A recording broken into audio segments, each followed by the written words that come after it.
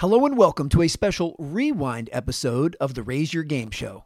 I'm your host, Alan Stein Jr. If you're new to our show, each of the previous 12 seasons have had a different theme, a different format, and a different approach to unpacking and dissecting both individual and organizational performance. These rewind episodes take a look back at some of my all-time favorite shows, in case you missed them the first time around, or in case you'd like to give them a second listen. I hope you enjoy, and more importantly, I hope this rewind episode helps you raise your game. Ladies and gentlemen, can I please have your attention? And I need all of you to stop what you're doing and listen.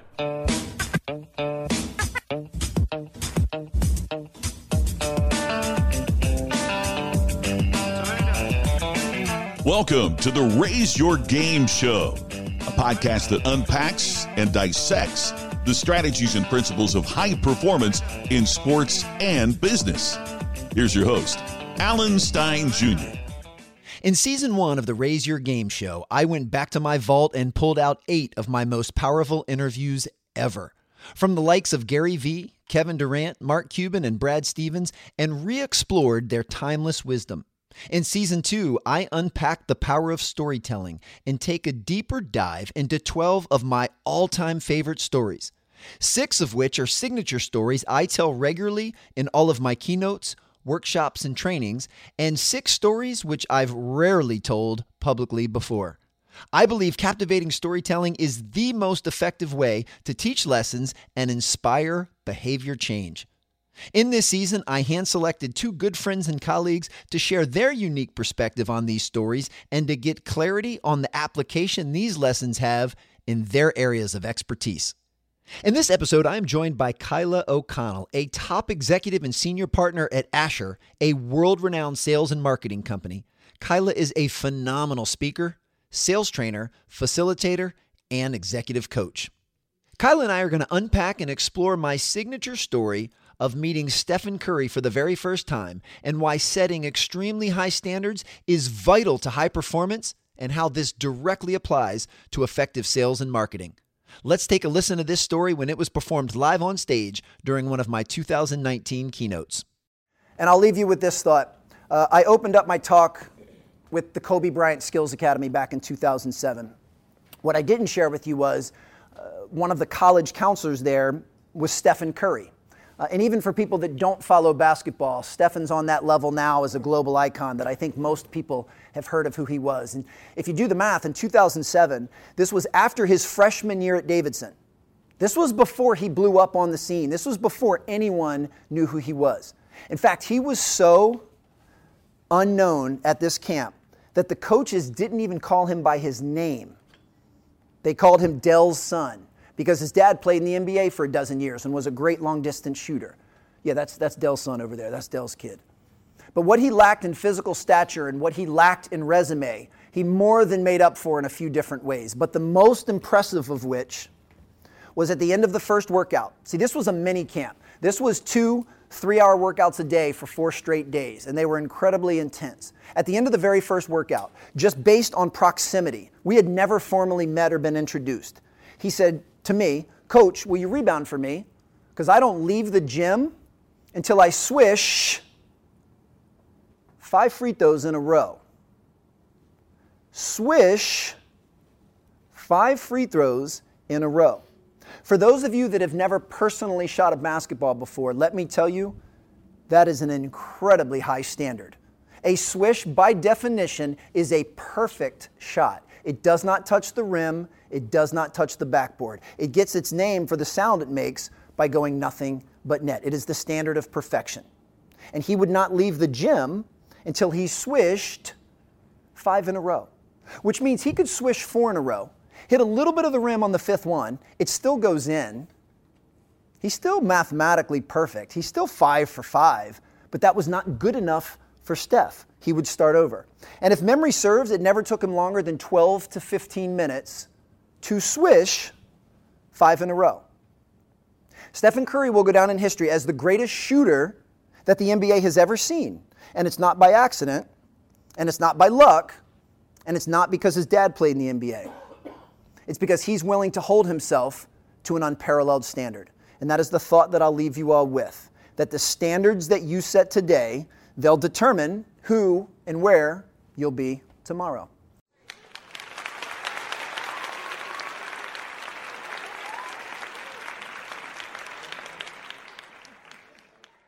That boy is good. That's right. He ain't lying.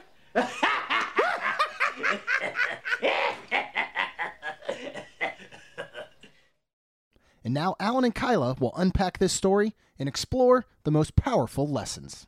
So Kyla, my Stephen Curry story, which has been my closer, and I know you're in sales, so you love closing. I mean, that's been my closing story. I think every talk I've ever given in the last 3 years, because I just love the lesson that, you know, you choose your standards, but your standards are ultimately going to dictate your performance and who you are. So when you did hear that for the first time, I know you've heard it a couple times now. What was your initial reaction or response?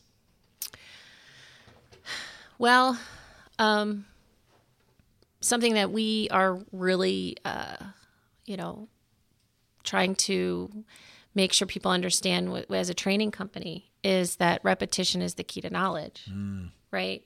So whether that's intellectual muscle memory or actual muscle memory, in his case, the more you repeat it, the better you'll be at it. Say what? Repetition is the key to knowledge, right? So whether that's intellectual muscle memory or actual muscle memory, in his case, the more you repeat it, the better you'll be at it.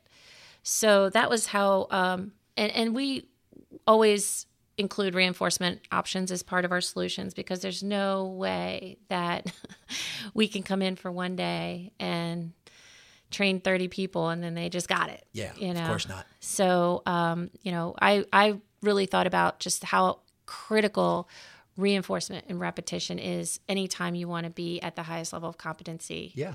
And going back to sports, I think that, there's a reason why I was a lacrosse player and attack player. And there's a reason why you practice that one goal 1,000,000 times. Of course. Because you want to hit it in a game, right?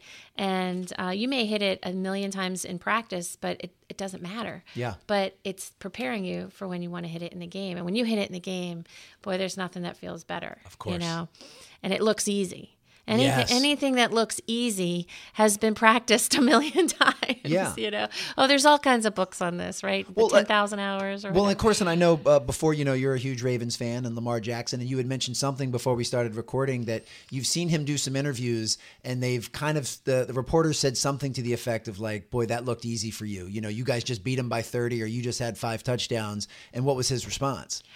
Oh, that these people, these are grown ass men, trying to feed their families, I believe is exactly what he said. And they're trying to kill me. They're working as hard as I am. Yeah. There was nothing easy about this.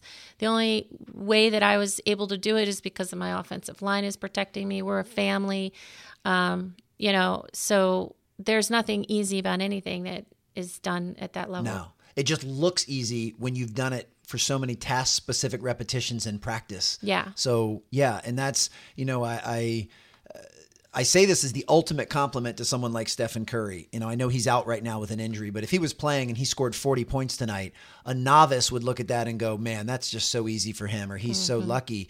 And if you knew how many hours he put in, it actually makes that less impressive. And again, I don't say that as a backhanded compliment. Anyone that makes, millions of shots in empty gyms should be scoring 40 points a night. Like, that's the cause and effect and the result that we should have. Right. And those guys get that. And I think that's true in sales or in anything, I would imagine. Yeah. It's somebody who repeats the selling skills and the techniques and all of the best practices that we teach every week, maybe sometimes 2 and 3 times a week. To be able to pull it out at the right time in the right place looks phenomenal to a customer. But to your point, I've said it so many times. It's just natural at this point, and I should be able to do it, right? For sure. I've studied these biases so much. I should be able to figure out when to use them in real life. Yes. But that's not the sexy part of anything, is it? Like, that's not what people want to believe, and they want to think it's that everybody's just a superstar because they were gifted or something. Or how can I shoot 95% from the line and not have to go in and make X number of shots every day of my life. And Right. they're always rather disappointed when you're like, no, that is the secret. Yeah. And, you know, I know you're a big Tony Robbins fan. I know I had heard something that he said to the effect of, you know, if you want a better life, all you have to do is raise your standards. And it's something of, you know, we were talking before too about you accept something or you correct it. So if things aren't going real well in your life, you're probably accepting a lower standard than maybe you should be. And we should all have higher standards and then obviously insulate ourselves with people that will hold us to those. Well, I mean, I remember when I first heard you speak, Alan, and you said exactly those exact words. I think everybody in the room, including myself, was thinking of some area of their life where they're accepting less standards than they should be. And that just, you know, resonates with so many people. And, you know, one of the basic processes that salespeople, especially when they start getting some success and they start getting busy, right? They have a couple of really good accounts, they're rocking and rolling, making some money, which is great. One of the things they stop doing is prospecting. And the elite salespeople because they just assume it's going to keep coming in. It's going to keep raining forever. And the elite salespeople never take that for granted. Just like Steph Curry with the 5 swishes, because if you stop prospecting, then eventually that well will dry up. Yeah. And even if you create such demand for yourself at some point, and it might look different as you mature in your career. Right. It might be more about getting yourself in a strategic marketing situation or being a panel discussion, on a panel, but so prospecting may look different as you mature and as you get more experience in your industry, but the greats never stop. They never stop doing that. Say what? Prospecting may look different as you mature and as you get more experience in your industry, but the greats never stop. They never stop doing that. Well, and especially in sales, I mean, depending on what you're selling, there's different lead times. I mean, I know in speaking, no one's calling me up and saying, Alan, would you like to give a keynote this weekend? Right. They're saying, are you available 9 months from now? So if I'm not doing things to plant seeds that are going to get me business 9 months from now, then 9 months from now, I'm going to be in a lot of trouble. Yeah. So yeah, I mean, we have to always be forward thinking. And that's why, again, I love your mindset and approach about always going back to training. And, Steph Curry and his standards are living proof of that. If I want to be a really exceptional free throw shooter, then I, do 5 swishes before I leave the gym every day. And this is not when I want to, or when I feel like it, or when it's convenient. I'm not going to skip out today because I want to go to a movie. I'm going to make this a part of just what I do. It's simply what I do. The keys to leaving this workout are I swish it 5 times in a row. And that's a standard that he set. And I know that, as I tell that story, it always reminds me, all right, what are the different standards in the different areas of my life? And true to Tony Robbins' form, anytime I want to improve my life in any specific area, whether it's parenting or speaking, I just have to raise those standards in that area and then just do my best to live up to those every day. Yeah. Well, and I mean, I think so much of what you talk about in your stories are so colorful and describe things from an emotional standpoint, but there's also a tactical side to this too, right? For sure. And there's a wonderful book, I'm sure you're familiar with it, called The Compound Effect. Oh, of course, Darren Hardy. Darren Hardy. And brilliant book. That book beautifully illustrates the tactical thing behind what Steph was doing as well, right? Yeah. Just the little things every day. I know that it is very difficult to do what he was trying to do 5 times. Yeah. But to him at his game, that probably seemed like a habit. It wasn't, for sure. And the impact that habit had over the course of his career is what's made him a superstar, And going back to Tony Robbins, I mean, he talks about this too, where, if you could hit a golf ball just 2 millimeters different and be, in the way drink. Off. Absolutely. Way versus off. right in the fairway. And I think all of these things are beautiful illustrations of habits and standards. And look, we've all hit the golf ball 2 millimeters wide. But then what are you going to do when you realize you are a little off? You got to self-correct, right? So I think that's important too, to not always strive for perfection. Just strive to do better. Yeah, progress over perfection. Yeah. One part that I rarely talk about when I tell the story, and I never had the conversation with him, but I'm going to make an assumption that I'm pretty confident is correct, is that he didn't start with 5 swishes. He probably started a few years before that saying, I'm going to just make 2 in a row before I leave. And then when that became too easy, he had to raise his standard. That's a good point. And then maybe I'm going to swish 3 in a row and keep leveling up, because it's that old adage of, what got me here is not going to be what's good enough to get me there. So maybe 2 just speaking out loud, maybe 2 swishes is enough to be a really good high school player. Yeah. But now you need 3 in a row in order to be a good college player. But now if you're going to play in the NBA with the best of the best, you keep leveling up. And it also reminds me of the dangerous trap of not playing the comparison game. Because when I would tell that story to high school basketball players, I would have to tell them, I am not telling you to swish it 5 times before you leave. Right. In fact, if everyone in this room, if I can't leave until everyone in this room swishes it 5 times, I will die in this gym. So it's important for you to figure out what's appropriate level for you, and then make sure that it's something that's challenging yet still attainable. And then once it becomes too easy for you, then level up. Don't get complacent and content.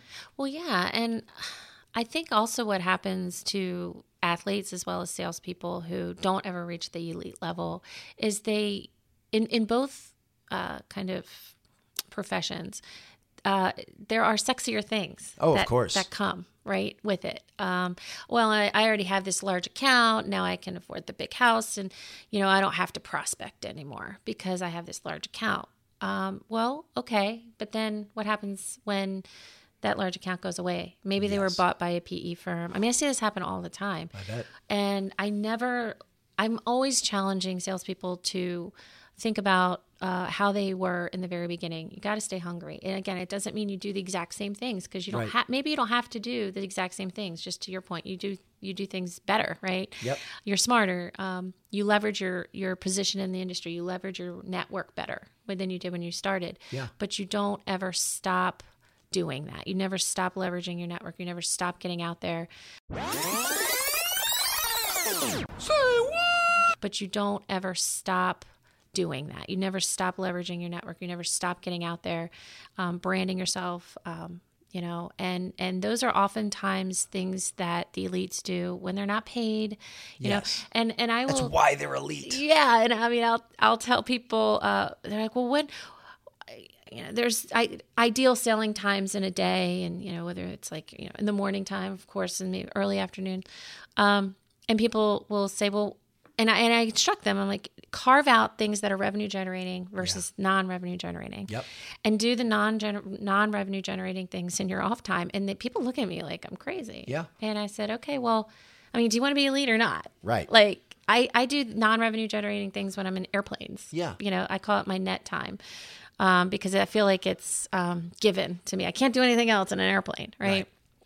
I mean, I know you could get on Wi-Fi and work, but, and I do that sometimes too, but I choose to carve out times when I'm traveling for thought, for strategy, for reading, or to do that report that I promised somebody at the office that I would do, that I'm not going to do at 9:30 in the morning. Yes. When I might be able to get in touch with people. Keep the main thing the main thing. Yeah. I always do that. Yeah. Yeah. And it's, as we try to be all encompassing with this now, I always say with a laugh, I'm amicably divorced. So I'd be the last person that should be giving any type of marital advice.